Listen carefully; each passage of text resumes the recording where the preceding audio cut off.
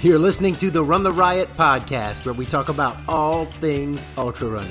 I'm your host, David Terrio, and man, I'm pumped that you are here. Let's see what we can get into today.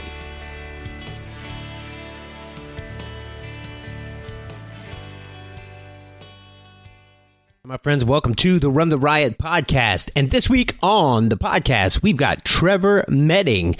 Trevor's running out of Texas, but he's originally from Alberta area. And so he's been in Texas, I think he said around 5 years. I think he is addicted to running ultra marathons. You look at his ultra sign up, you think he'd been running ultras for 20 years, but he's got a bunch, but I love it. He's got a lot of experience running in the short time that he's been running ultra marathons, and so I just love his story. It's like so many of us. He drank the Kool-Aid and then he's been at it, but he's done some great races. He's part of the trot group, the trail racing over Texas. He's one of their guys. Man, he's done a lot, and we get to talk about a lot of the cool races, some of them that we've both done, and some others that he's done that I want to do, and he's got some great things in store for next year. So real quick before we get started, let's talk about our sponsors. So first, we've got to give a shout out to Runner's World Tulsa. Man, if you're in the Tulsa area, if you live there or if you drive through it, you need to go to Runner's World Tulsa and just walk through, check out what they have. You need shoes, they got shoes. You need clothes to run in, they got clothes. You need a light, they got lights. You need nutrition, they got nutrition, electrolyte, whatever. You need it to run. And when you go there, you need to walk in, when you walk in on the left, there are a bazillion buckles that Kathy Bratton, who's been on the podcast, by the way, you need to check that one out if you hadn't heard it. She's got all her buckles and some of her medals and stuff there. I remember going in before I knew who Kathy was when I first moved to the area, and I was like, man, somebody here is addicted to 100 milers. And I met Kathy, and yeah, she's addicted to 100 milers. So she's awesome. All the crew there is great. They are great, and they will help you out with whatever you need. If you don't live in the area, you can always go to www.runnersworldtulsa.com. Check out what's in the store. You can check out races that are going on in the area so you can come to the Tulsa area and race. Also, we are brought to you by the Outlaw Race Series. You go to www.outlaw100.com. Man, you want to run some great races put on by some great people. You need to check it out. It is home of the Flat Rock Triple Crown that includes the Winter Rock that they just had. The Lake McMurtry Run, Flower Moon, Dark and Dirty, Thunderbird, and of course the flagship is the Outlaw 100. And they also have a 135. Pretty crazy, but pretty awesome. Very technical 100 miler and 135 miler. I hear so much about it. I've got to run it one day. Jeremy, I will run it one day. Okay, it's just it's February 14th, man. It's around Valentine's Day, which is also my anniversary. So, I'll figure out a way to do it. All right. Lastly, we're also brought to you by T8.run, the letter T, the number 8.run. It's gear for ultra runners by ultra runners. Flagship product are their Commando shorts. Man, there's some liners that go underneath your running shorts, guaranteed to keep you chafe free for men and for women. Man, you got to check those out. They are great.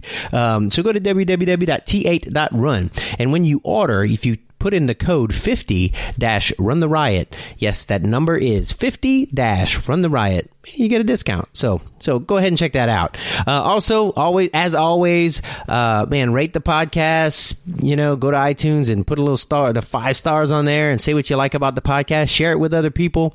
If you're getting something out of it, share it with other people. Say, hey, check this out. Yeah. And then you can always check out what's going on with the podcast, what's going on with me and racing and all that stuff at www.runtheriot.run. All right, guys. Well, we're ready to get started. We're going to talk with Trevor. He was about to have a storm out there in Texas where he was. And so there's a few little spots, I think, where his internet went kind of hokey. And there were some pauses. And I think I got them all cleaned up out of there. But if you notice, if there's any time where there seems to be just like a little gap in our conversation, this only happens, I think, a couple of times. Please forgive me. We couldn't tell it was there until afterwards. And, you can't just recreate the whole thing. So, but man, a great podcast, great guy. He's done a lot. You can hear that Canadian accent come out a little bit. It's pretty cool. Cajun talking to Canadian, man. It's awesome. Anyway, enjoy the podcast. Ladies and gentlemen, Trevor Medding.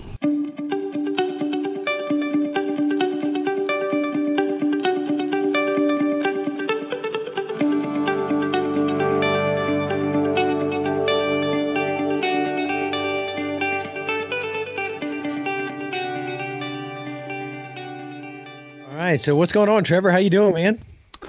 Good, thank you. Thanks for inviting me on. Happy to be here. Yeah, man. Well, as we said before I started recording, man, I saw, kind of you're on my radar. Saw what you were doing. We've run some of the same races, sometimes different times, and I looked at your ultra sign up and I was like, man, this guy's been busy. I'd like to talk to him. So so thanks for taking the time to join me on the podcast, man. Absolutely. Happy to be here and happy to share some insights and my journey. Yeah, awesome, man. Well, I guess the main one that and we'll start by talking about it, I guess. But the main race that I noticed was Silver Heels, because I guess this year's just been so weird to be able to race, and I was so thankful to be able to get out and do Silver Heels, and it's kind of a first, I don't know, kind of big race with COVID for me. The other ones I did this year were pretty small, and so it was interesting. What were your thoughts on Silver Heels, man? You did a great job on it, by the way. Yeah, thanks. That was well, I guess basically we're 8-9 months into our pandemic right now, and so that's basically in the middle of the pandemic timeline so far. And at the time, I thought, probably like everyone else, it only lasts a month or two, and then we'd be back to relatively normal circumstances. So I ran in March in Tennessee, was my last 100, which was like right before the lockdowns and shutdowns started for the pandemic. And I thought, I didn't even really think about it. And then, and then everything was canceled and there's no races. And I'm someone who likes to race, as you might see by my ultra sign up. I'm not a big trainer. I just like to race, stay in shape that way. So, and then by the time July came around, I saw the HPRS Human Potential Running Series had their race was still, they were allowed their permits, and it's like, well, that's pretty cool. And go out to a small mountain town. I could probably stay distance from everyone and still be able to run. And so with the blessing of my family, I traveled out there by myself. I slept in my own car, stayed away from everyone, and followed their COVID protocols, which I think they're one of the few series that put on all their races, if not the only one. So I was happy to get out there and be safe and run in the mountains. And yes, very challenging for someone coming from sea level, as you're probably well aware of. Yeah, man. I'm currently living in Sugar Land, Texas, which the elevation is, I think, 75 feet. Oh, so, nice. But I'm originally from Canada, Alberta, so I'm used to a little bit of elevation, but I've been here for 4 years. So anytime I go somewhere else now, a little higher up, it's quite the difference. That was I had done I did the 50 miler there a few years back, and it beat me up. So I went into it kind of knowing, and did you just show up the day before, kind of? I did. I think it was. I think that was a Friday morning. No, that was Saturday morning start. But I traveled on Thursday. Okay. I took Thursday, Friday off. I traveled on Thursday. So it was about a 15 hour drive for myself. Yeah. I traveled on Thursday, slept in my car. I got up Friday and actually did some trail work with them. Oh, nice. Because we were required to do trail work for that race, right? Or volunteer work this year. They allowed you to do flexibility, but I came to the race and just took some shears and went and trimmed the trail, basically social distancing from everyone. They very well organized that way and able to give back a little bit anyway. Yeah. So I guess I had 36 hours before the race. I showed up, give or take. Yeah. And that's so that, they say you just show up right before, or if you can't do, at the beginning of the race, I was running with a guy from France, I think. And he said, when did you get here? In his French accent. And I was like, yesterday. And he said, I was like, how long you been here? He's like 15 days. I was like, man, I don't have that time, man. I can't, it's like, yeah, that's the two extremes, right? I've heard that too, either right before or adapt for as long as you can. Well, so like, I think, mentality wise, I went into it knowing it was going to just be a grind, and I'm the kind of guy, if I'm going and race it and then it turns into a grind, it messes with me a little bit. So I went into it like, all right, it's just going to be a beating. It's going to be a grind. And so how did you, did it affect you? The elevation affect you pretty good? So I've run in Colorado once before. Like I mentioned, I'm from Alberta, so Alberta, Canada originally. So I've been, which is only where I grew up was like mile high, 3,000, 4,000 feet. Not significant, right? But yeah. I used to get out to the Rockies a little bit growing up, but ever since I started running only 4 or 5 years ago, I haven't really been up to elevation a lot. So I've been to Colorado once before in 2019 where I did okay. Yeah. I ran the Trans Rocky run, right? 6 days. And you get up over 12,000 feet a few times and you're sort of at 10,000 feet for the week. I never really felt horrible there, so I wasn't too concerned about the elevation. So I know some people have a really hard time with it and others are okay. So I think maybe I'm just lucky genetic wise in terms of adaptation. But no, I knew it was going to be a tough challenge still. Like I'm not saying it's one for one. You just keep your same pace and go. And like, no, of course not. This is a tough mountain race, lots of climbing. So I went in with that same mentality. Yes, it's going to be hard, and it was. It was a challenging race. It was a great loop. Lots of out and back, so you got to see some people, but climbing all the different passes and stuff out there. I enjoyed the course. It was very scenic. Yeah. And lots of grinding, just like you said. yeah. And you get to go to the Silver Hills mine, and it's twice. Yeah, twice, exactly. You get 2 different wristbands. I got mine somewhere. Mine are sitting on my shelf there somewhere. Yeah, that's cool, man. Well, let's rewind, man. So you said you've only been running 5 years, because I was looking at your ultra sign up and I saw your first ultra was in your first on the ultra sign up was in 2016. So, man, all right. So let's go way back. You're in Canada as a young man. What are even a kid? You're athletic. You're doing stuff. Are you running? You're doing track, or what kind of background you have? Yeah. So growing up, typical Canadian boy, I guess. Played a lot of golf and soccer in the summers. Okay. Which are only 3 to 4 months with our nice summer window. And then, of course, lots of hockey in the winter. So just grew up. Yeah, I was always active playing different sports, but those are my main sports. Yeah. Never running. Come from a very small town. Never had a track team or anything like that. I was never interested in running per se. I just stayed active. Golf was my main thing growing up until I was in basically my mid-20s. And so I was always walking and on my feet, but I was never running or pursuing anything like that. Yeah. We've got a golf course near here, and I've never played a round of golf, and so the only time I'm on it is early before everybody starts. I'll go run the paths on it. So just never did it, man. Never did it. So what got you into running trails and then running ultras, man? Yeah. So like I said, I pursued golf for a while, and then I went to university. Graduated university in Edmonton, Alberta. Yeah. Got a degree in science and never did anything with it. Went and worked in the oil field, and from after that to make some money and pay for my bills, and basically spent my entire 20s in the oil fields up there in Alberta. Okay. Which is sort of a common path for a lot of people. There's a big industry up there. Yeah. Similar down to here in Texas, which is what later brought me down here, actually. But okay, what'd you do? I'm just curious, because I'm from South Louisiana, and it's the same thing as there in Texas. Huge oil field. Yeah. So I was a equipment operator, and I worked my way up to mid-level management before I moved down here in a oil field services company. So I worked out in the field. Okay. Basically my entire 20s and into my 30s before I moved down here. So. But yeah, basically I just worked, and my off time was spent as golfing and partying, and not much really organized activities. Let's put it that way.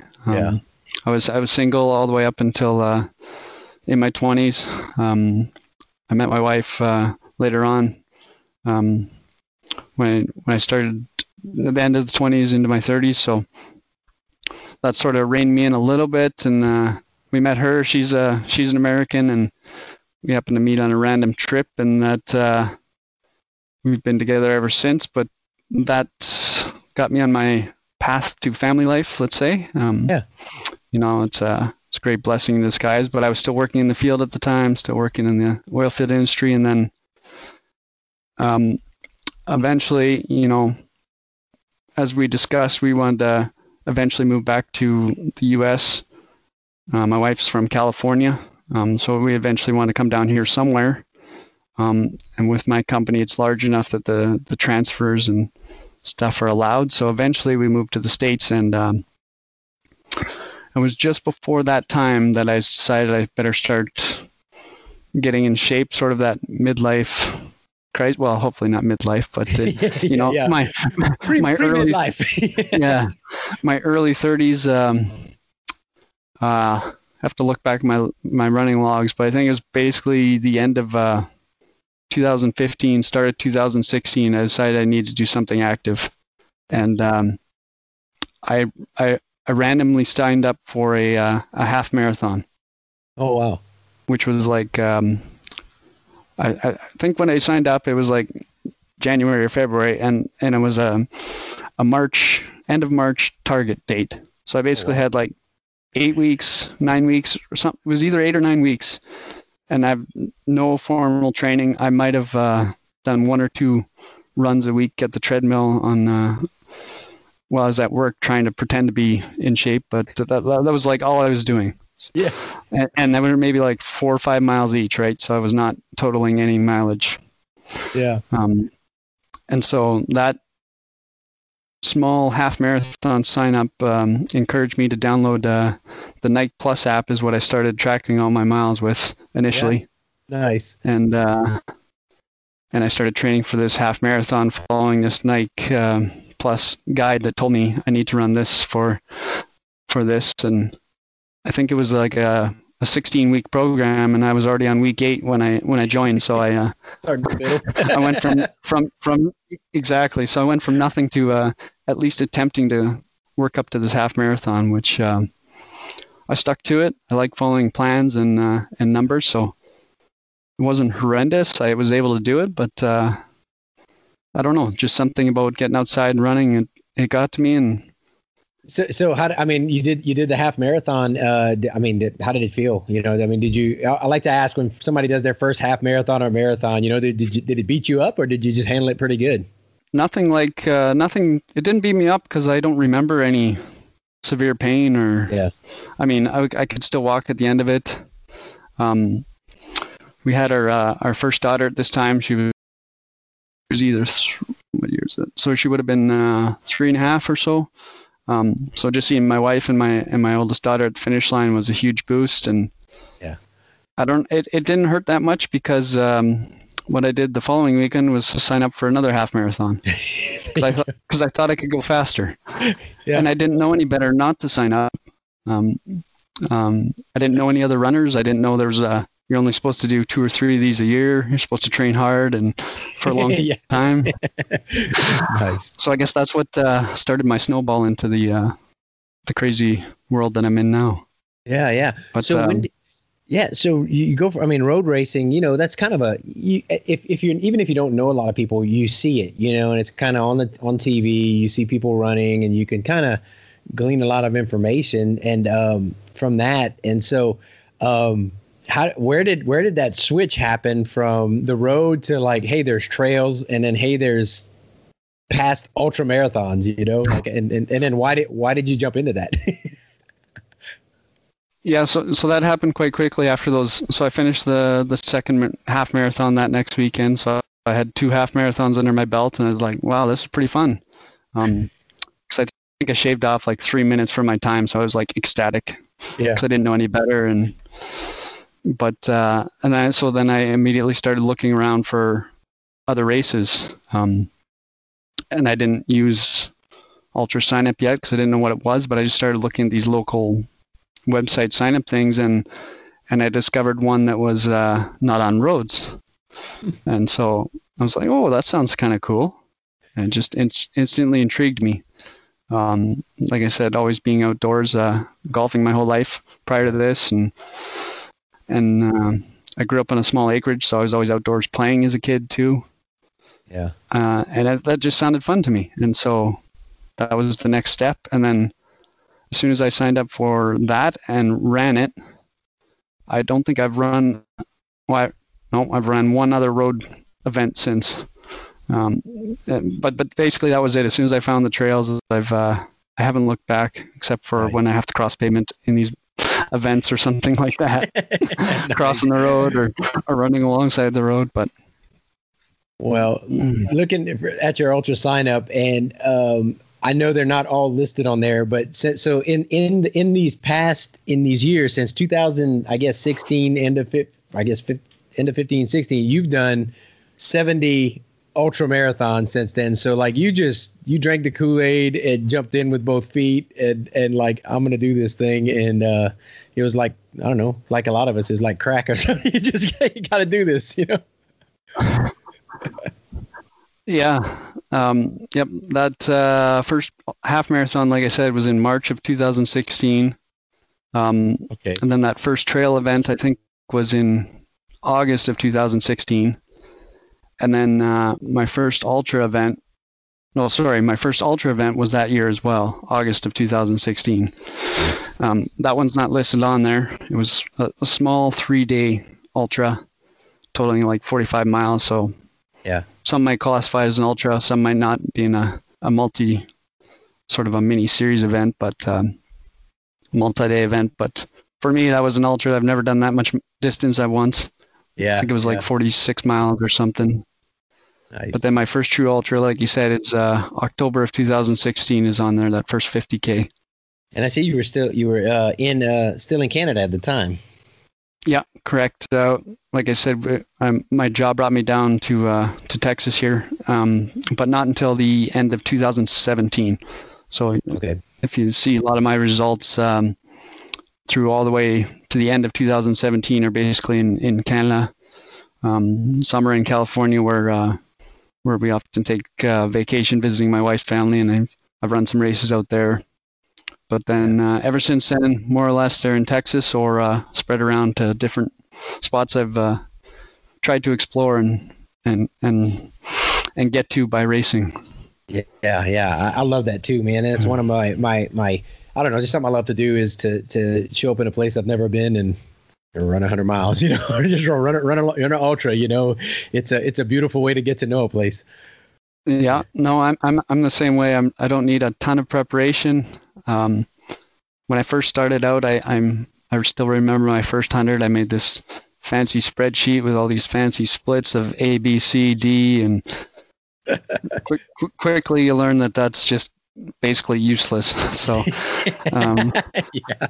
I've learned to sort of fly by the seat of your pants, which is probably a great thing for ultra running. You're just problem solving on the go, as you might know, right? Yeah. It's nonstop, and that's all part of it. New trails, new adventure, new place. That stuff intrigues me, and is a lot of the draw for some of the races I choose now. Yeah.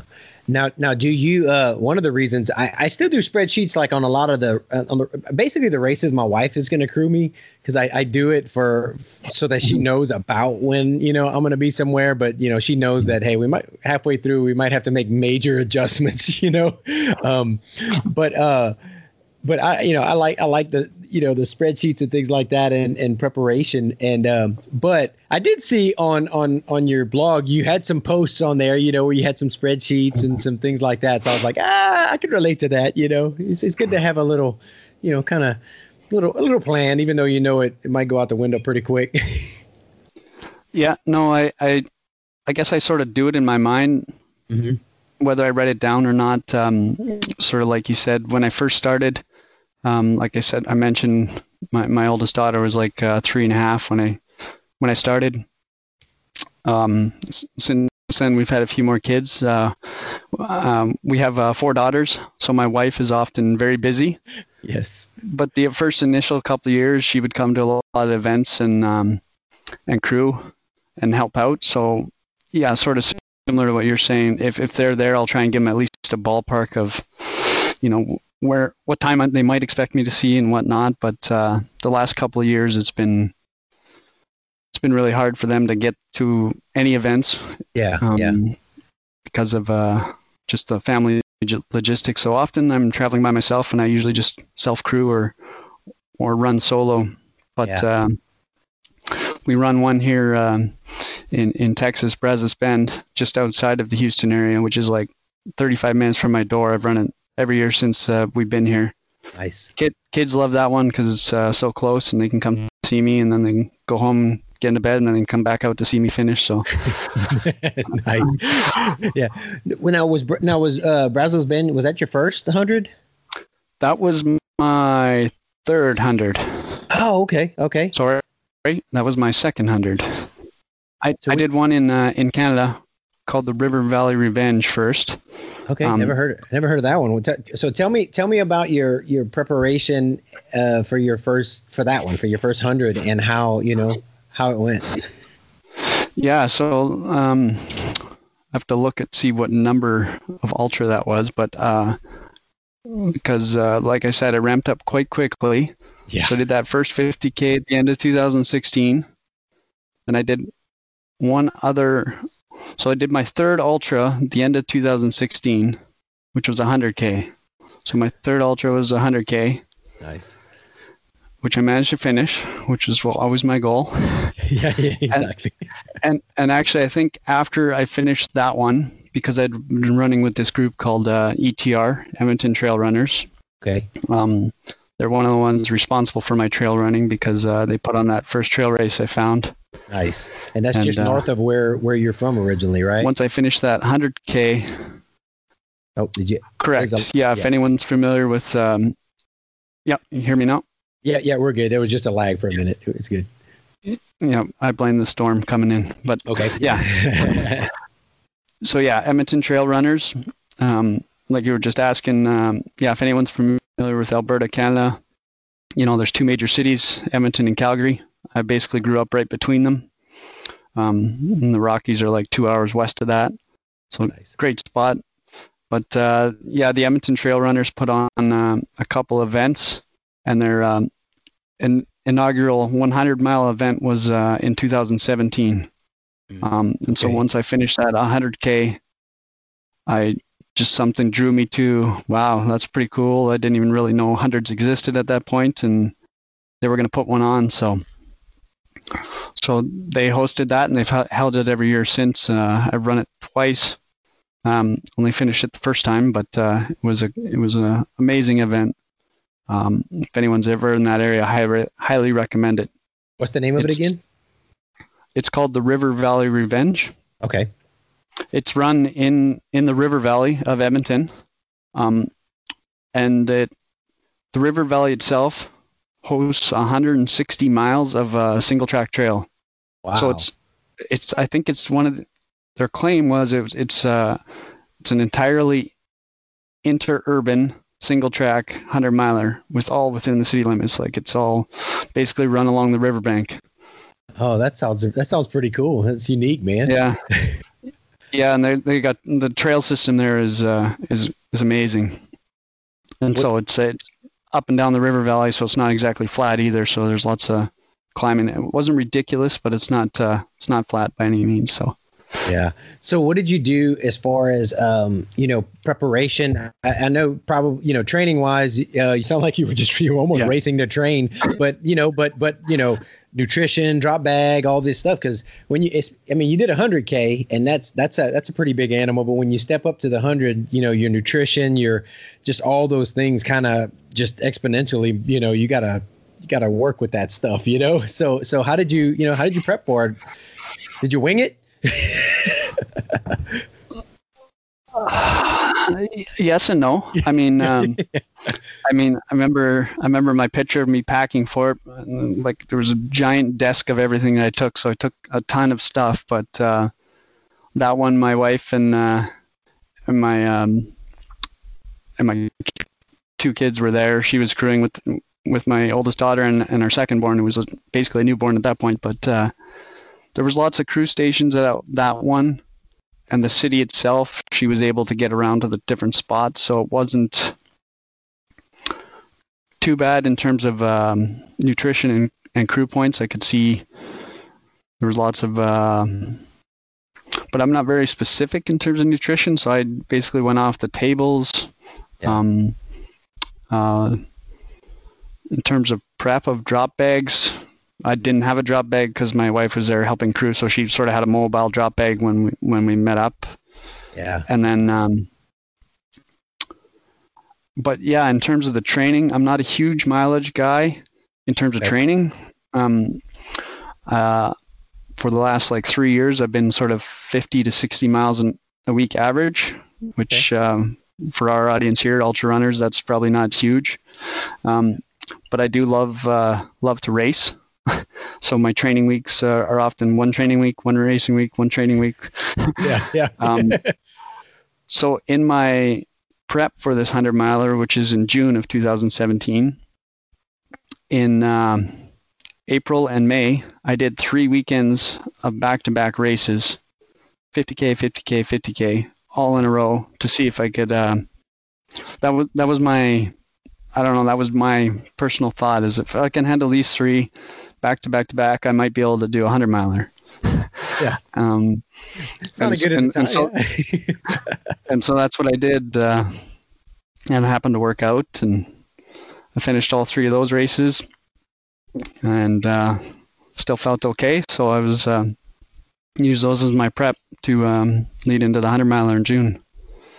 Hey guys, we're going to take a quick break just to tell you about, we talked about Runner's World. They're supporting the podcast. Awesome people there. So you need to check out www.runnersworldtulsa.com for their store. But also, you click on their races there. They've got a bunch of races going on this year from all kinds of distances, 5Ks, 10Ks, and even some duathlons and also ultras. So, man, please check that out. Tulsa's a great area to come and race if you're not from the area. We've got a lot of great ultras around here. And just real quick, on March 13th, we got the St. Patrick's Day 5K and 1 mile fun run. Proceeds benefit the Special Olympics in Oklahoma and Tulsa Running Club. There's door prizes, and it's St. Patrick's Day, man. So you come out, wear green, and just have a blast, I don't know, talk like you're Irish or something. And then March 21st, the Tat Chris Brown Tulsa Duathlon. It's a 5K road run, 25K road bike, and then another 5K road run. It's in Mohawk Park in Tulsa. What I'm hearing is the running is flat and fast there, and the bike is relatively flat with some rolling hills. So, man, kick off your, I guess it's a kickoff to the tri-season. You do 2 of them, and then you come back and do 3 of them later. I don't know. I don't ride the bike, but man, if that's your thing, you like doing that, man, come on. The folks at Runner's World, they will take care of you. All right, let's get back to Trevor. Well, so for your first 100 miler, you do it, you get it done. How did you feel after, and what were your what were your takeaways from it? What some things that you learned, you're like, I got to do this different next time, or how did it work for you? So as I mentioned, it was their inaugural 100 miler for these guys. So I think there was only 16 of us that signed up for the 100, so it was a very small event. Yeah. Right off the bat, I learned that you get what the course gives you.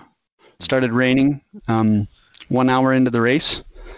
I finished that race at just over 24 hours. So basically, my goal is 24 hours for whatever reason. I like round numbers. Yeah. I remember that. But I think it was raining for 20 or 21 of those 24 hours. Nice. So that's not something you plan on. Yeah. I think showers were in the forecast, but I was basically soaked the entire time. Oh, man. So, I mean, you take what the day gives you. Yeah. In terms of the rest of the lessons, I don't think I was just determined to finish that first 100. I didn't really ever see quitting that. I was just there for the adventure, and the day presented it that way. Yeah. Everything hurt. I had some low points, but I just wanted to get it done, and I did. Nice. So, so you got the 100 done, and a lot of people, I've heard this before. A lot of people were like, one and done. I'm doing 100 and that's it. And then I've been in there before when I've done like, this is stupid. I'm not doing this again. And then now you're, I don't know how many hundreds and into this. So evidently, whatever it was, it didn't beat you up bad enough to drive you away, and looks like it fueled the fire even more. Yeah, no, starting in my mid-30s, I think speed was always sort of gone out the window. I didn't run as a kid, as we discussed earlier, so I've never been super fast. But so I think, and your mid-30s to 40s,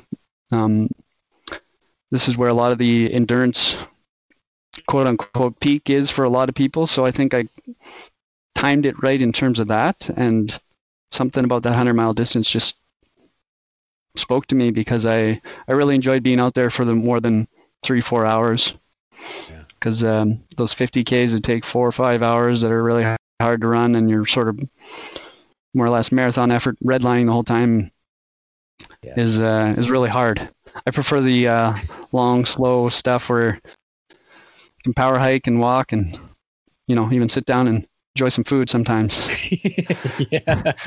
That seems to be more my speed, and so I think it's just more my calling and where I came into the sport.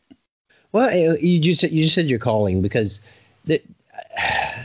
I've had races. I've had, we've all had those lows in races, man, where we're down and just everything just sucks. And I've asked myself multiple times during the race, like, why am I doing this? And this is so stupid. I probably should just quit. I probably should just quit running. What is it that keeps bringing you back? Like, what do you think it? I don't know. You said something about early midlife crisis or something, but what is it that drives you? Like, to keep signing up? And I mean, looking at your ultra sign up, I see all that's there, and I see you've got more you're signed up for, and I've got the same thing. So what is it, man? What is it that just brings us coming back? What is it? No, well, initially it was that just that spark to get back in shape and be more of a present person for my family and my small kids. Yeah. And over the years, that's sort of evolved into the fact that now I have 4 daughters looking up to me. Mm-hmm. I want to set an example for them. I don't mean that they need to run or they need to do anything, but by me doing something hard or something that I can put my mind to, by running for a day, and they've seen it where, it looks hard.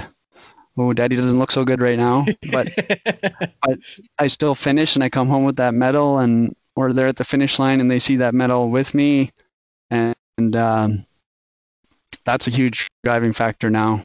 It's just setting an example in terms of that for my kids. It doesn't have to be running, like you said, but just that long-term goal versus the instant gratification that probably the whole next generation might have a fighting chance to grapple with. Yeah. I love that, man. And that's one of the things when I get to speak with kids or other sports teams, even like I spoke to our football team before, and that's kind of the message I preach, man. Like, we can do hard things, and when your kids see you coming in after a hard run, they see the grind, and then the race, they know what it takes to beautiful family, man. And you got 4 girls, man. That's something that you're still smiling. That's good. Yeah, it's I'm severely outnumbered, but so far we're making it. That's why you run a lot, man. I gotta go. No, man. But that's what are the age group? Just curious. What are the age ranges right now of your daughters? So I got 8-year-old, one that's turning 6 this month, and then 4 and 2. So they're basically all 2 years apart, more or less. Oh wow. So I've got I've got grown daughters and a grown son, and then I've got a stepdaughter that's 13, and then I have my daughter here. She's 8, and so I kind of started over, and then I got an 8-year-old that's at my tail end, and you've got one that's at the forefront. So, but I tell you, speaking from a dad with daughters, man, I have a son too, and he's my boy. But those girls, man, they daddy's girls, man. I love being a dad to daughters. It's nothing. It's hard to explain to people that don't live it, Yeah, totally agree. Yeah. Well. So, being a family man, you work, full time. I assume you went into an office before COVID, and now you're working from the house, right? Yeah. No, like I said, we moved here in end of 2017. So I've been in Texas since then. I moved out of the field back in Canada down to an office job in Texas. Yeah, which was a big driving factor. So that changed our family lifestyle. I went from working away for 2 weeks at a time to being 9 to 5 office job, more or less. Yeah. Which was turned upside down again spring of this year. Yeah. But in terms of my role, I would transition into sort of a portion of the IT department earlier at the end of last year in 2019. Okay. And so my current role is perfectly suited for remote working and whatnot. So it wasn't a huge transition other than the fact that I don't have to commute anymore. Yeah. Don't have to drive anywhere. So I just basically get up and work on my computer, and I can run when I need to and help out the family when I can. So that's been actually a blessing in the lockdown pandemic times. I know. Yeah. It's very different for lots of people. I'm just grateful to still have work and be able to do this. But yeah, I had the same blessing here, being able to just be home with the kids and and work from home, because I be in IT, I can do a lot of the things here, So I kind of enjoyed that portion of it. It was weird, but it was good.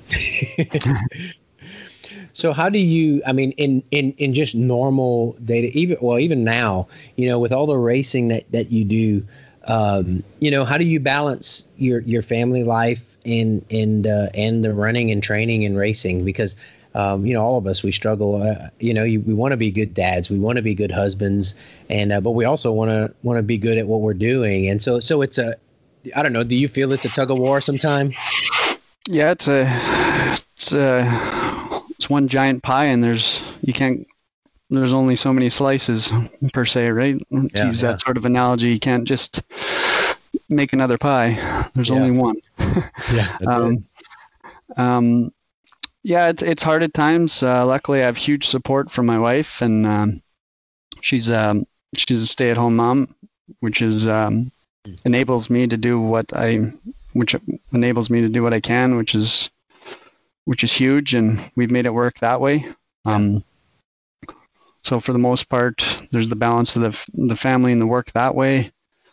In terms of training, I'm not much of a morning runner. Okay. I get up and I'm an early morning worker, so I get up and work early, and then I sort of leave work earlier than most. I sort of cut out early afternoon, 3-4 p.m. opposed to the of course, now with remote working, it's all different anyway. But so I'd often come home and have dinner with the family, and then go running in the evening, sort of by myself that way, and then come back and spend time with the wife after the kids are asleep. So yeah, it's not perfect, it's not ideal, but it works for us. And then just on the weekends, my wife allows me to get out when I can, and of course the racing, I just fit it in. Yeah. And most often, unfortunately right now with the pandemic, my family hasn't been able to been to any races since like January. So just been solo efforts, and that's just I've just gotten used to it that way. So and then I just call the family, or can't wait to come home, and kids are always excited to see the medal for finishing. So That's cool. I mean, it's awesome that, that even if they can't be there, they celebrate with you. That's a, cool part about family. If they're not there physically, they're still there, with you.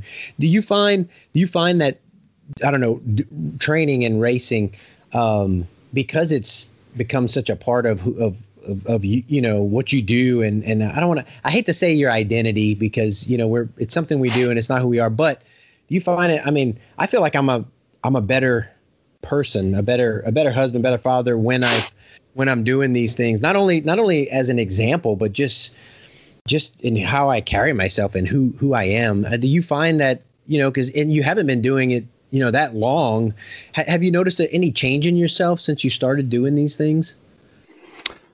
I would say yes. I'm not sure that I would notice the change myself, being it so gradual over the last few years, but you ask my wife and my family, and they'll definitely say I'm probably happier after I come back from a run. You often hear that from people, right? That run off the crazy. Yeah, something like that.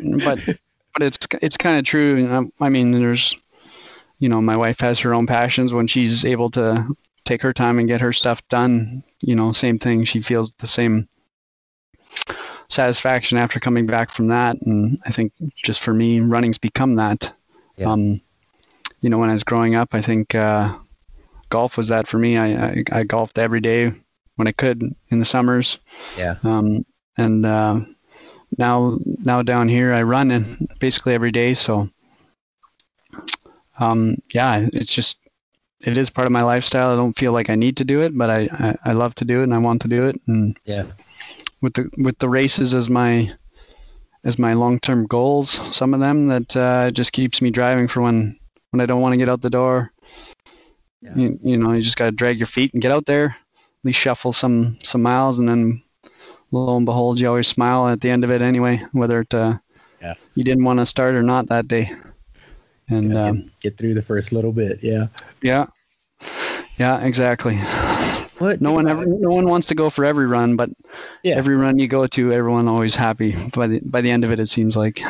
Yeah. Well, think about this, man. And I know because we're kind of in the culture. We're always racing, and I mean, I get this every now and then when where I work, somebody will come in and we're having a meeting and they'll be like, hey, this guy ran 200 miles, and around Lake Tahoe, and they're like, what? And we forget, people look at us like we got two heads or something. But think about this. You went from a guy who golfed a lot, and now since then, I mean, you've run all these races, and you're the guy that's run 200 mile races, and so I don't know, even if you don't think about that, I think there should, I don't know, a sense of accomplishment. Like hey, I worked hard, and I mean, how many people have done that, mm-hmm. and it's something you've worked toward and earned. I mean, you don't do these things just willy-nilly, even if you're racing every weekend to train or whatever, you're putting in the work and you're doing it. So you're that guy, it's mm-hmm. kind of a cool thing that, we don't want to get cocky about it, but it's just a self gratification and fulfillment, Yeah, no, I agree. I keep all my buckles in a case. I can see yours in the background. My dad built me a case for my buckles too. I have a similar thing out in my garage. I take pride in what I have accomplished so far, for sure. Yeah. I think that sometimes we lose sight of that, especially with our own community. Yeah. Because we get desensitized from the distances and the numbers. Because everyone's done something, and everyone's always done something bigger and longer or whatever. Yeah. So it's I guess internally in the trail community, it's not so much like you said, it's somewhat lost. But then when you talk to someone else, it's the complete opposite. They just think you're way out there and crazy, or they can't comprehend it. So it's like two opposites almost. Yeah. And it is funny because in our community, you got people like Walter Hanloser who runs, 50 hundreds in a year, and you okay, I'm normal, Yeah. Oh man. Quick story about Walter. Funny story about Walter. So in 2017, when I was training for that that first 100 miler, when I said I did those 350 Ks back to back to back, Yeah. we were on vacation with my wife down in California visiting her family, and I joined up randomly with this trail group going for a long run that weekend. Okay. It was in I can't remember. I can't remember the exact town, but it's just north of Central California on the coast. And I joined up with this group randomly. I found them on the internet, and they said they were going for this long run. Because I was looking for parks to go, and I saw them post about this 20 miler they were going on. So I joined this group, and I met Walter there. And I didn't even know who he was until last year, when he started getting his fame for his journey that he eventually went on last year, obviously crushing the record, running all 50, but I didn't know who it was at the time. I just remembered the name, hearing him on a podcast, and then I looked him back up, and I was like, yeah, that was him. I met him before he was quote unquote famous. That's fun. That's cool. I met Walter at doing Tahoe, and we were just talking, and he, you got a lot of time to talk when you're running around Tahoe, and he was telling me about, he wasn't saying a whole lot about it, but he's like telling me about his plan to do that. And I was like, all right, whatever, man. And then met up at races, because he's racing every weekend. So you're bound to meet up with him somewhere, Yeah, I think I ran with him 3 different times last year. Okay. In various events. So yeah, if you run, have run with Walter. Yeah. Yeah, and if you run a lot, like you said, you'll run into them. So. Yeah. Well, so I want to get into the 200s, but I want to. You got so many races on here, but I want to talk to another one that this one's close to my heart, and you just did it recently. So my first ultra was in 2013. It was the Cajun Coyote. I'm from South Louisiana, and it was at Chico State Park, and it was basically the same loop. It was the same loop, and I trained on that. I can't tell you how many times I've run around that loop. It's about 45 minutes from where I lived in Lafayette. And so that was my weekends, man. Saturdays, I'd double loop it. I'd get out there and before I did my first 100 on that trail. So that's my, that trail's in my heart. The people that put on the race, Edie, and that's my people. That's my friends, the Mud and Guts group. And so I saw you got to go do the Loup-Garou this year. Yeah. And so I just want to hear. I didn't get to do the whole loop because of the storms, and there was they even had some people quarantined at one time, around the mile 8 area or something. But tell me how you liked running in South Louisiana. What did you think about the race, man? Yeah, no, it was, so originally I was signed up for Brazos Bend, which, those 2 races are almost on the same weekend or sometimes back to back. Yeah. So I had Loup-Garou on my radar the last couple of years, being down here as one of the ones I eventually wanted to do, but it was on the exact same day this year as Brazos Bend. Okay. Brazos Bend being, it's the national championship now. It was supposed to have 900 people, so that one was canceled due to precautions, right? Yeah. And so I saw Loup-Garou was still on. And I looked it up, and there was 50 people. So I was like, well, I might be able to do that and feel safe about it, and discussed it with the family. And so same thing. I traveled out there by myself, not really knowing anything about the course other than the few pictures that are on the internet. And yeah, I'm just always ready to run. So I just, I was ready to run 100 for Brazos Bend anyway. So I was like, all right, there's a great chance to run another 100 and in a small environment, not a ton of people, and still be able to stay safe with masks, COVID protocols, and all that good stuff. Yeah. But I was pleasantly surprised. I went out there. I just assumed it'd be a flat run around the lake. I saw the map, right, and I was like, just probably a nice flat scenic loop around the lake. But I couldn't believe how much climbing was actually out there, because I didn't do any scouting. And same thing, I drove there the day before and then just started running. Yeah. No long climbs or anything, but it's just basically short, choppy climbs the entire time around this lake. And yeah, unfortunately, it's supposed to be a full 20-mile loop, like you said. But this year, they had a portion of the trail closed, so it was basically we did 11 miles out and back to make up the full distance. But still all on single track, very scenic. Got to run on some cool boardwalks across the swamps, and no, it was very scenic of what I imagined South Louisiana would be like. I just didn't imagine there'd be so much climbing. Not that bothers me. It's just I was pleasantly surprised, and it was great. Yeah, a lot of routes. And so Mark Hammond, he ran the race the first year. It was as Loup-Garou, and he was kind of the same way. Like, oh well, man, that was of course he crushed it. 14 and a half hours or something like that. He absolutely crushed it. But so the route you guys took is we called that. We called it the easy route because it's a little bit flatter going out, but the first 4 miles going the other way, that has a lot of up and down, and and there's some, it's beautiful. It's a very Louisiana trail.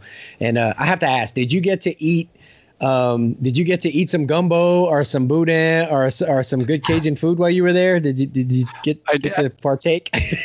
Yeah, they put some on at the end there. I didn't have anything unusual during the race, just the usual food. But at the end, they had a big soup and gumbo stuff set out for everyone to go help yourself and stuff. So nice. I did enjoy a nice warm bowl of that after. It was a cooler December day, so nice. That was nice and spicy and warm. It was delicious at the end, for sure. Nice. Yeah, good. I think most people that go down there, they feel taken care of, and even in COVID, I think, I don't know. Have you found most of the races that you've done this year that have had protocols in place? Did you feel safe at most of them that you've done? Yep. So I've done, I think 3, maybe 4. So like Silver Hills was that first one, and then I did a couple with trail racing over Texas between then, and then Loup-Garou. So I guess I've done 4 in the full-on protocol world that we live in right now. Yeah. And for the most part, I mean, this is echoed in all podcasts and talks you've heard before, but I mean, trail racing is a naturally social distancing sport already. Yeah. The only difference is everyone's either starting in small waves opposed to a mass start. Mass start being, 100 people or whatever to start with, nothing like other sports, and then, just being courteous and making sure you're pulling up your mask when you're passing people. I think I'd say 90% of the people I've run with in these races so far, they either pull up their mask or they get off to the side and let you by. They're courteous that way. So I think overall, I think it's great in the trail community. And then of course the aid stations, I think a lot of good has come out of it. We've lost a lot of the community bowls, which are probably a good thing. Probably good anyway, yeah. And there might be some downside right now of single serving and a lot of trash and maybe some extra cups right now, but I think that'll get worked through. Yeah. I know trail racing over Texas that I run with here all the time is going cupless. They've been cupless, but they've always had cups there. They encourage people to bring their own containers. They're actually starting to sell them and give them out now at some of the races. So I think that's a trend we'll see. Yeah. Probably on the good side coming out of it. But for the most part, I think less contact with the aid station. And overall, I think just everyone knows the rules and know what has to be done to make racing work right now. And so I think everyone's being respectful of that. Yeah, I think we're just so thankful to be racing. And you should put this one on your list. Pumpkin Holler 100. I helped at an aid station for Pumpkin Holler, and so I was on the other end of the protocols, and I think everyone felt fine. Masked up and just careful, and we didn't have any issues, and.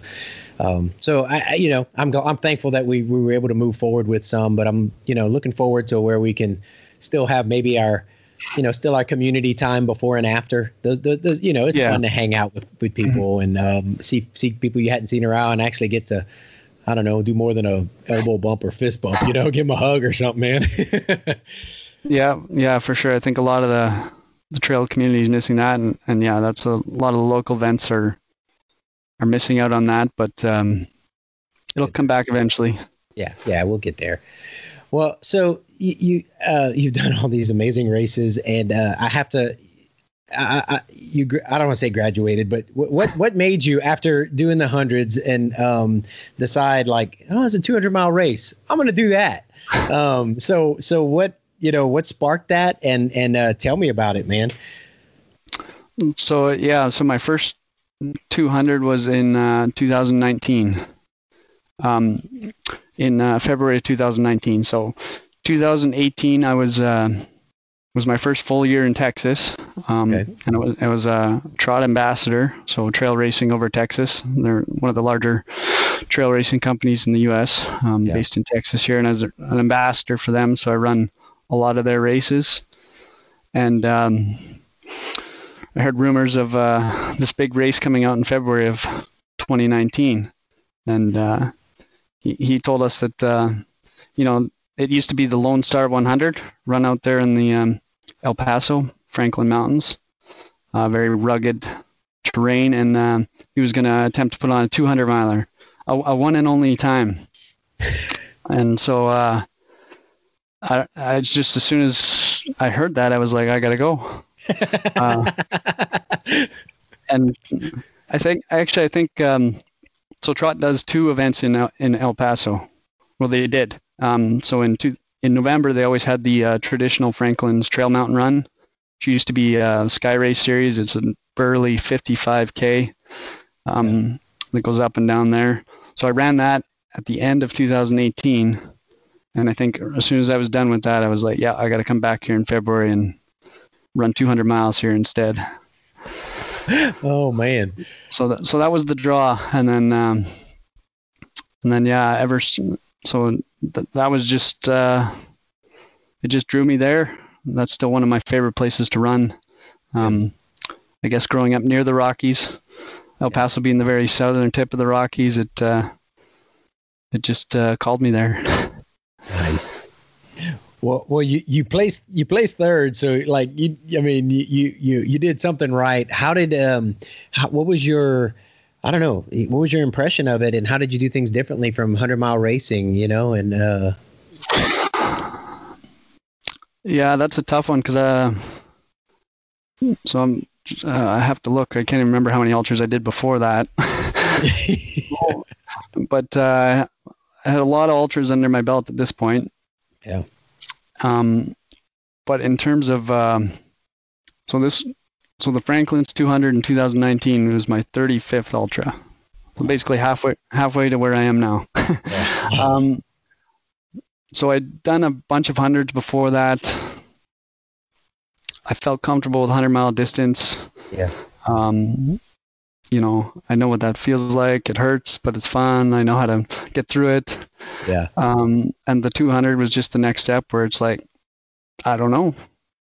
Let's see. Yeah, let's do it. the next challenge, and I knew how hard the Franklin Mountains is out there. It's a trail race, but it's basically a race where if you look up, you're going to trip and fall. The rocks are pointy and sharp, so you basically spend the entire time staring 6 to 10 feet in front of you, making sure you're not tripping. But you get to stop on top of the mountains and take in the gorgeous views. But it's a very technical, challenging race, and I just wanted to see if I could do it. So I went to that first one and lined up with a couple stellar people, and I tried to chase Mr. Barkley and 15 around the course for 2.5 days. Didn't quite keep up with him but I kept him in check a little bit, I think. Nice. He gave me a shout out in his race report, but oh, that's cool. I ran side by side with him for the first 14 miles, and then he decided to show me how to climb and left me in the dust. Nice. Well, how did you John Kelly, for anyone who doesn't get that reference. Did you did you sleep during the race? Did you sleep during the 200? I did. So the first one, I'd have to look at my details, but I think it was about it was either 2.5 or 3 hours total. Was it planned sleep? I planned to sleep, but the sleep I did was not like scheduled. Gotcha. So I just went as long. It's a looped course. You do this little mini out and back, up and down the mountain, then you do 5 giant loops around the mountain. Okay. So you come back to this home base with a sleep camp that they had set up. So every time I came there, I sort of assessed when I needed sleep, and I think I made it through the first 100, and then because I've done a bunch of hundreds, so I knew when I usually get sleepy, that 4 or 5 in the morning, like most people, and then if you get to sunrise, you're okay. Yeah. Often. So I think that's exactly what happened. I made that first full day, and then I took like a 30-minute power nap, I think, and made another full day or so, and then I had to sleep again, and I think I slept another hour and a bit. So I think it was broken into 2 segments, but I did about 2.5 hours total. Okay. Did you now that's pretty good with the loop course. One of the things I discovered when I did the Tahoe 200 for the first time is I ended up holding off sleep like too long, and there were big gaps where to get to an aid station that I could sleep. So I ended up wasting time, stumbling through the trail trying to stay awake, or taking a little short trail nap just to get me to the next aid station or something. Did you, when you into your second 200, or was there anything like that you say I need to do it a little differently, or because of the loop courses you were able to evaluate pretty well whether you needed to sleep and you felt comfortable with that sleep strategy for it? Yeah, so the first one went fairly well in terms of that. Yeah. In 2019, and then my second 200, as you alluded to, was the same course that he said he was only going to put on once, but it came back for his second year. So the Franklin's 200 in 2020 was put on again, and I thought I could basically get away with the exact same thing, minimal sleep, but what you're alluding to is you never know. I mean, I did. I don't even think I made it as far as I did the first time before I felt the sleepies come on, and I was smart about it, and I actually slept initially. So I slept long before I thought I would, but probably helped me in the end. But then I had another long session at the end, and I do remember my second 200. There was a long section in the second night where I was basically sleepwalking. Did lie down a couple times to attempt to sleep, but it was so windy and chilly on the mountain there that just sort of shivered on the trail for about 5 minutes before you had to get up and keep moving anyway. Freeze. I hate that feeling. Yeah, I was there. I was there. Like I really need to sleep, but boy, it's cold up here. Too tired to run, too cold to sleep. Sort of caught in that limbo. Yeah. So you did. I didn't realize because I see that the second one I saw it was called the Lone Star. 200 on. So I didn't realize it was the exact same course. So. Yeah. Because since then, that was the last year for the Lone Star 100. Okay. That same year, it was all lumped together, so it was put on the same time. But it was the year before too. But gotcha. Yeah, just for whatever reason on ultrasound, it was separate in 19, but it's the same one in 2020. Gotcha. So now that you've got 200 milers under your belt, you've got. Do you even know how many 100 milers you've done? I've done a total of 20 plus. Okay. 20 100 milers or plus. Okay. So that means 2 of them are 200s. Yeah. So 18 100 mile plus. Gotcha. Okay. But 2 of those are DNFs. Okay.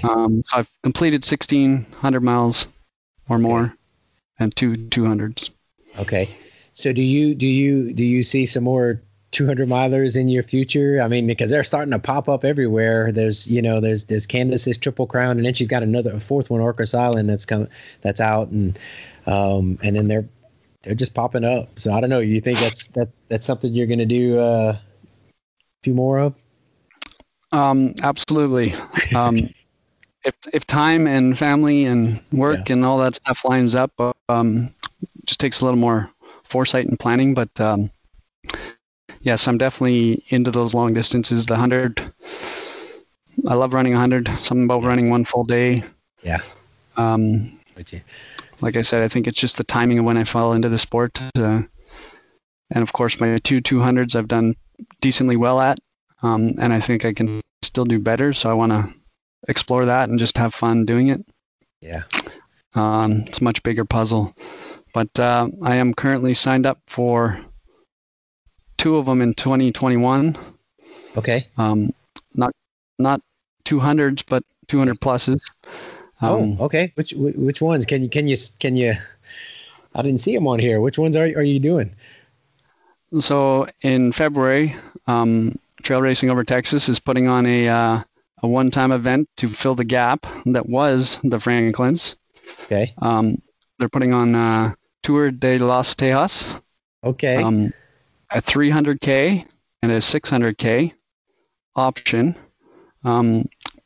Sort of a journey run type style around Central and Southeast Texas. Nice. So I am signed up for that.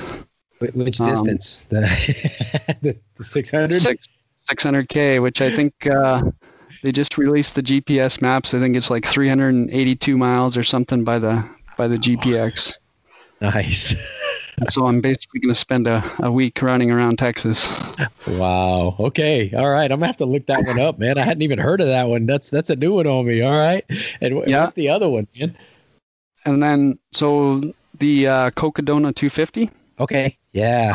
That's Era Vipra's inaugural event into this distance jump. They're doing a point-to-point in Arizona.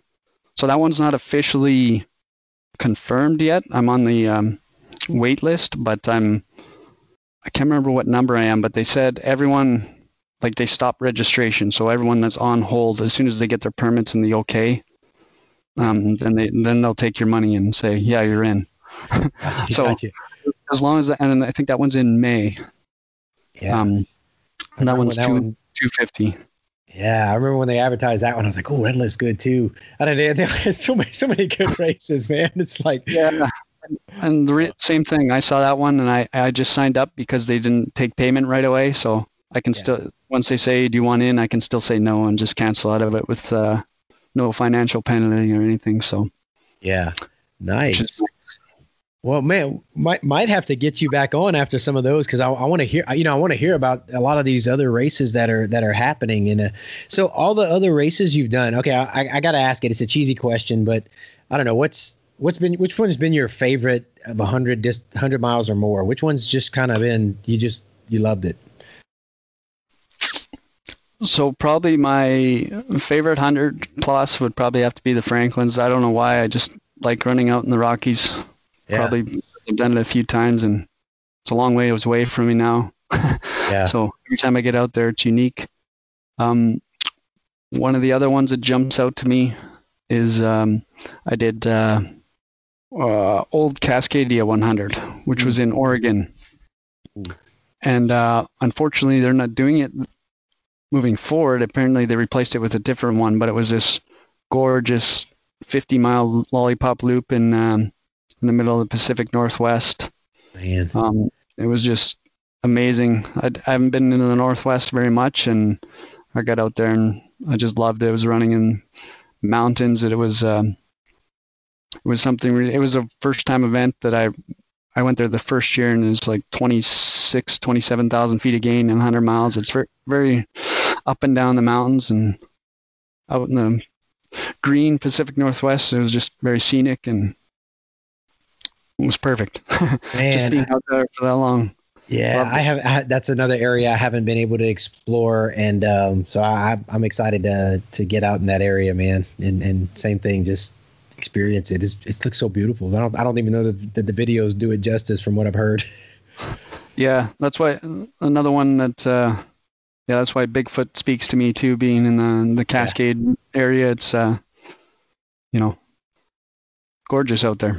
Yeah, I'll dive into it head first, man. It'd be beautifully painful. Oh man.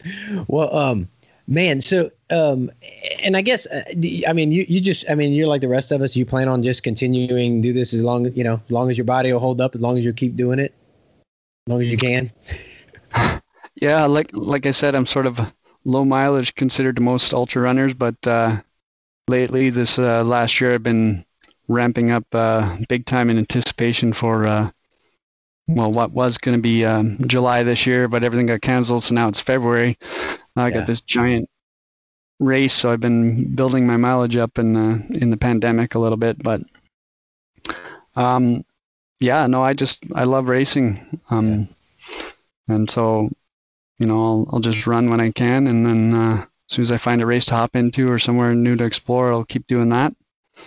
As long as family life and work life allows me, I think I'll continue forward. I don't see any reason to stop. Have you dealt with any injuries, in your running career in the last few years? No, never. I don't even think I've twisted an ankle a couple times, but never enough to like stop me from running. Just minor twists on the trail. No, I don't even think. That's a blessing, man.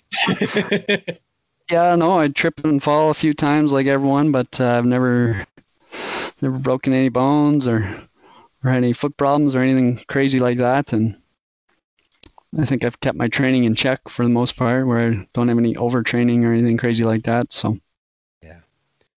Well, the other question I like to ask a lot of people is if you could pick one race that you just want to do, like if all the races that I know we've got a million of them that we want to do, but like if you could just pick that one that like, if you could say you can do any one of them this year, what would it be? Probably UTMB. Okay, yeah. I really want to like UTMB or Western States or something. Yeah. Yeah, no, I really want to get over to Europe and explore some of the Alps and stuff over there. Just seeing all the videos and like you said, probably doesn't do it justice. So I've never been over to Europe except for like traveling through it. So never like stopped and visited anywhere. So I'd love to get over there and explore that. Yeah, same. I was just watching Billy Yang's latest video on Zach. Yeah. Yeah, and his they showed some of the footage out there. It calls, man. It's beautiful. Yeah, absolutely. Yeah.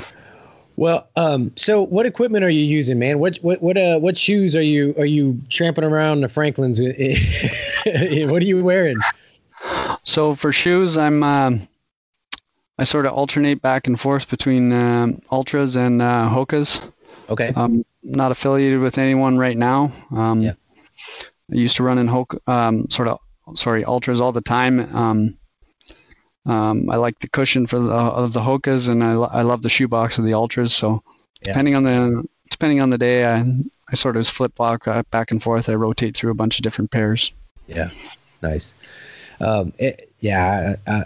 I'm an Ultra guy, of course, because I'm on the red. You see it behind me, the red team band or whatever. So, I believe in even just when I'm doing road running for training, rotating my shoes a lot, and so I'm rotating even between the different Ultra shoes.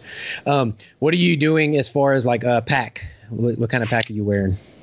So I've been lucky enough to run on Team Trot, trail racing over Texas the last 3 years, and Nathan has helped out and supported us. So I run with all Nathan hydration gear. Okay. I have a couple different Nathan packs, a smaller one for shorter races, and I got a bigger one for the longer races, and basically fit anything you want in there, and they fit nice and snug. I love them, and I love their little handhelds for even just training runs. Nathan bottles for everything. Nice. Yeah. Now, what are you doing for GPS? Kind of watch you carrying around. So I use when I first started, like I said, I started with Nike Plus app, carrying my phone around with me, and then quickly learned that wasn't going to do the trick once I was going to stick with it. And I think my first watch I bought was a Garmin Phoenix 3 for myself for my birthday, and I've since graduated to the Phoenix 6. And it's a solar edition. It lasts 66 hours. Oh, okay.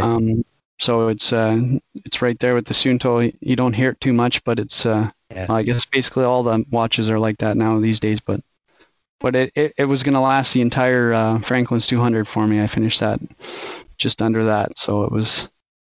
So far, it's going to be great. I'll probably have to charge it at least once during my February run, but It records while you charge, so it's can't go wrong with these watches these days. Yeah, man, it's amazing between Coro, Sun 2, all and Garmin technology, man.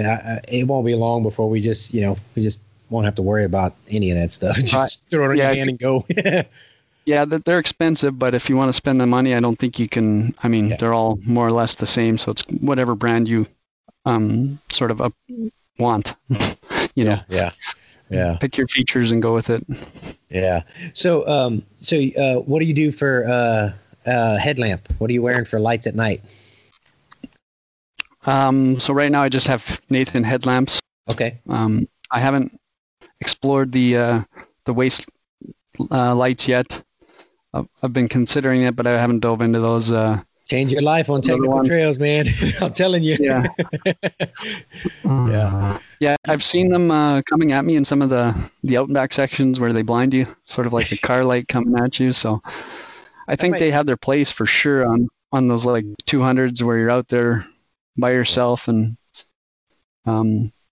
so, yeah, I might look into that. But right now I just use plain old Nathan headlamps. I usually carry at least 2 with me. If I'm in the mountains, I'll carry 3. So I always have a backup. That's the Kogala guys that are blinding you. That's the ones that are that's the ones that but I use the Ultra Spire lumens, and you can angle that down, and that does really well. It doesn't blind people. Okay. If you forget to turn it off in the aid station, it's not in people's faces and stuff like that. Anyway, I encourage you, but like, especially since you like those technical trails, no matter what you try, just it being at the waist level, you can see so much better the contour of where you're running. And a lot of people would say it's a game changer. It just helps you to be able to be that much more nimble at night. Put a Nathan around your waist when you're running to get an idea on it. Yeah, the only problem is the one light is so small, but you're right. Yeah. Probably would add some better depth perception for that, for sure. Exactly. So, but and what's the other question I wanted to ask you about gear? You're on Rabbit Team Elite, right? Yeah. So I run with Rabbit. If anyone doesn't heard of them, they're fully made in the USA. They're out of California. They're actually based in where my wife's from, in California, and that's how I met them. I randomly walked into a shop where they were first selling their gear in 2017, and I applied to be an ambassador. I was ambassador for a year with them, and then I was lucky enough to make it onto their elite trail team that they started. So I've been on there with Rabbit for 4 years, and I was buying their gear long before I was even on their team. So they make all sorts of jackets and tops and bottoms. Yeah, their shorts are comfortable, man. Yeah. No, you can't go wrong. Yeah. Do you do toe socks, man? Or do you do? So Drymax has supported Team Trot in the last few years. Good socks. I used to run in some toe socks prior to that. Yeah. Out of ignorance, I never tried anything else. I just thought toe socks were cool when I first started running, and they worked for me. Yeah. But honestly, ever since I've been in Texas and experienced what real humidity is, the Drymax is definitely better than the other toe socks I was using before. So, I use exclusively Drymax now. Okay, nice. What's your go-to as far as electrolyte mix, or getting your salts in and stuff? So I don't really have a go-to. I sort of play around with it. Okay. Used to use Tailwind a lot when I first started. I still dabble with that. Even now, sometimes I just use Gatorade, or honestly, whatever's at the race. As long I'm not super picky, so if they have an electrolyte drink and it doesn't taste horrible, I use it. Yeah. Depending on the flavor or whatever. But for the most part, I usually just have like one electrolyte drink in one bottle and just water in the other, and sort of sip on both. Nice. But no heavy preference. So I think that's a plus and a minus, I guess. Yeah. It's good to be adaptable, and I'm similar a little bit. I'm toying right now with stuff because had a disaster at Moab, so I'm trying to fine tune some things, and got some cool stuff that's working for me. So I'm gonna keep tweaking that and see what happens. Do you try to drink any calories or just eat? So for the most part, if it's 100 kilometers or less, I try and just use liquid nutrition, either Tailwind or whatever they have at the race, and then minor food and fruits. Yeah. And then after that, for 100 milers, basically I just eat anything and everything once I get past that mile 50 mark, when the body says, keep feeding me. Looks like this is going to go longer than 12 hours or whatever. Yeah. Do you ever have trouble? Have you ever had major stomach issues, or you've been pretty fortunate not to deal with that? Nothing major. A couple of minor things, but nothing to speak of. So I think I'm pretty lucky in that sense. Yeah. Yeah, that's real good, man. Because that'll derail you pretty quick, man. You can't get calories in, man. Yeah. Yeah. No, I've never been to the point where it's like stopped me because of nutrition. So yeah, slowed down for sure, like everyone, but it's never stopped me in my tracks yet. Good. Well, man, I appreciate you taking time to share part of your journey, and I'm looking forward to kind of keeping an eye on your ultra sign up and watching you on social media just to see the races you're doing. And you got so many on here I wanted to ask you about, but I don't want to take up too much more time. But maybe we'll visit again, especially after you do the two that are above 200 this year. I would love to hear about those, and I'm going to put links to your website. That you do a good job with your blog, by the way. Your race reports on your blog. So I write race reports for anytime I do 100 or more. That's sort of my general rule.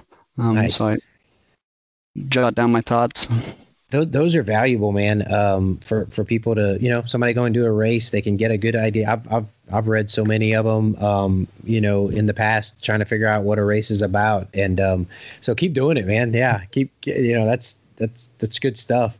And I'll put links to that and put links to your social media so everybody else can follow along as I don't know, you have a goal, a number of ultras you want to be done by the end of 2021, or you just kind of taking what you can get? Initially, I was going to say let's shoot for 100, see if I can do 30 in a year, but who knows what the year is going to be like. No. Yeah. Absolutely not. Yeah. Take what you can get and have fun doing it, huh? Yeah. No, but like I said, I run with Trail Racing Over Texas here in Texas, and they put on I think 21 events this year. So a lot of my ultras come with them running locally. They're close to around here, 3-4 hour drive. So I often run. I need to get down, and I don't think I've ever run any of the trot races. I know on an ultra team, Mark Henn, he's pretty involved in a lot of the races out there. Him and I have, met up a few times. He's one of the ambassadors for the last, ever since I've been here, I believe. So yeah. Yeah, I need to just go ahead and sign up for one of you guys' races and get out there, and because I see so much. The community looks pretty amazing, and so just go meet some more trail folks, especially when things start opening up. I'm going to do that this year. I'm kind of locked in on what I'm doing, unless I can throw a training race in. Always room for a training race. I might be able to do that one weekend. I have some lined up, but some kind of mountain ones. But I'm gonna look because I really want to get down there and just see the community and run some races in Texas. So you might see me out there.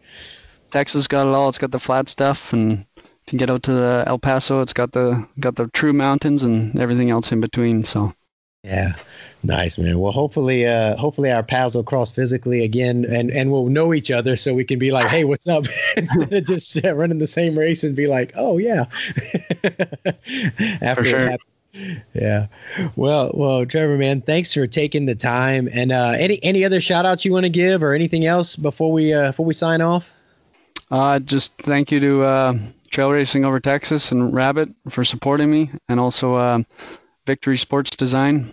They make great gear bags. They're one of our they help out Team Trot, and I've been on Team Victory. Nice. Check out their bags if you need any sort of drop bag or gear bag. Okay. And the only other thing is I got to say thank you to my wife and my kids, because without them, I wouldn't still be doing what I'm doing. Amen. Yeah, that's yeah. I same here, man. Same here. Can't do what we do without support of our families. We'd be bad dudes if we did. So if we did it without them. Well, man, Trevor, you take care, and I hope the weather there doesn't get too crazy. And hope to see you on the trail soon, brother. All right, sounds good. Thank you very much, David, for inviting me on, and happy to share.